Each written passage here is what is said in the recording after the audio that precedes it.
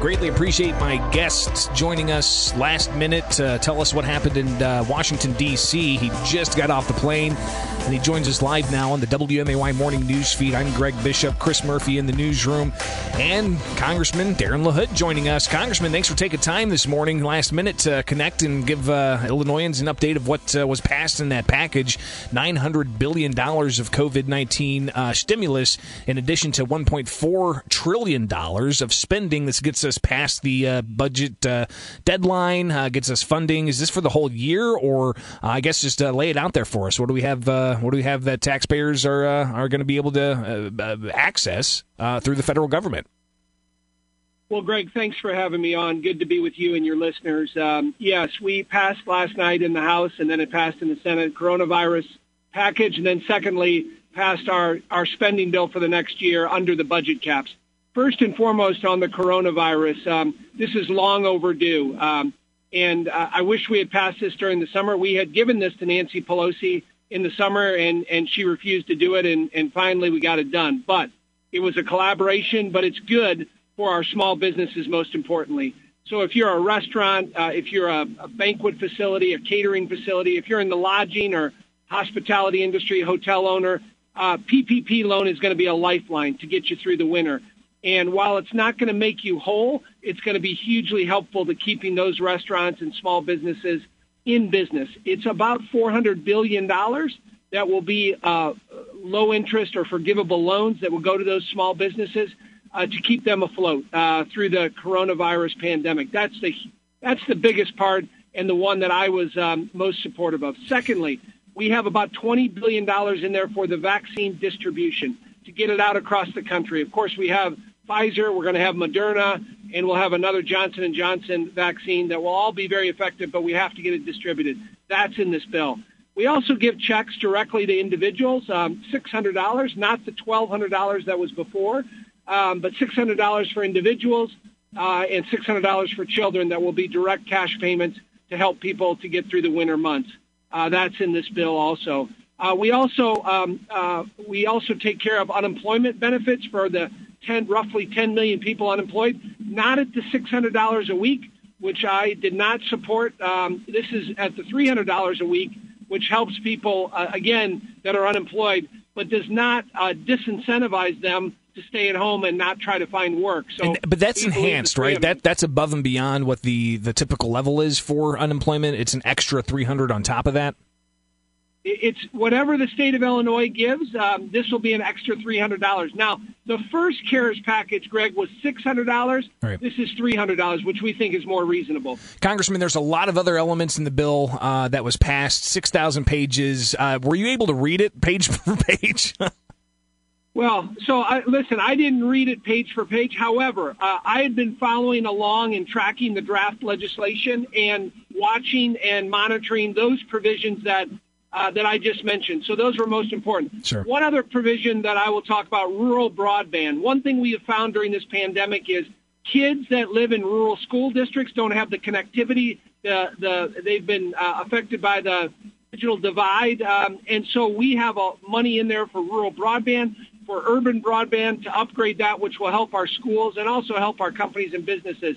So you're correct, Greg. It was a large bill. I wish the process didn't play out the way it did. But remember, it's Pelosi's process. When we were in charge, we had 3 days to read the bill and look at it. This was her bill. She rammed it through at the end, and that was unfortunate. But it doesn't take away the fact that her bill was originally $3 trillion. This is about $900 billion. So, again, is much more fiscally sound. And I think it's targeted to help those businesses that need it. Congressman Darren LaHood joins us here on the WMAY Morning News Feed. You expressed concerns about the growing deficit and the just taxpayer spending that's going to be sticking around for a long time. So we'll definitely have to talk more in the future about how we curb that, and especially moving forward with the new Congress and the new administration. But there's some things that were not included in this in the stimulus package, and that includes no liability protection. Talk about the importance of that. Yeah, so two things that were not in this bill is state and local funding and liability protection. I actually was supportive of both of those provisions, but there was a lot of controversy around them, and depending on what state you were from. Of course, I was supportive. I look at our cities and municipalities in my district, whether it's in Springfield, whether it's in Jacksonville, whether it's in Bloomington Normal. A lot of our cities are hurting for COVID-related revenue loss because Governor Pritzker hasn't given the money to our cities and municipalities. And so I wanted direct funding to go to cities and municipalities under 250,000 in population. I think that would have been the way to do that. That was not included. Secondly, liability protection so that you don't have every trial lawyer and every personal injury lawyer out there filing suit because of coronavirus. The last thing these small businesses need to worry about is that. But unfortunately, we weren't able to get it done and get it included in the bill. So those are two things that were not in the final package. Congressman, when it comes to the state not getting what some characterize as a bailout, there's a lot of money that's going though to like you said, rural broadband, a lot of money for infrastructure projects, a lot of money for Amtrak, for instance, increased social services with food assistance. How can the state better utilize those federal dollars to ensure that services are taken care of instead of possibly looking at extreme budget cuts or possibly even tax increases or ending tax loopholes? Well, so the good thing in the bill is a lot of that money goes directly, it bypasses the governor's office and goes directly to farmers, goes directly to implementation of rural broadband, goes directly to individuals with checks. One of the frustrations is the $7 billion that we gave the state of Illinois back in the spring never filtered down to the state and local level. Roughly 20-30% of it did, and the rest of it was kept up in Chicago and for other purposes, not down to downstate Illinois. And so this money, we purposely targeted it so it'll go directly to folks, and it will help. Again, the PPP loans will go through your local lender. So if you're a restaurant or small business in Springfield, you're going to go to your local banker there. They're going to be the ones that are going to get you hooked up and get the money directly in your bank account there. So that will help, again, through the winter months to get us to the other side. And obviously the vaccine distribution and getting that out is going to get us, past this pandemic and hopefully sooner rather than later. Congressman Chris Murphy's got a question in the newsroom. And Congressman, being a former prosecutor, that you were your support of President Trump's his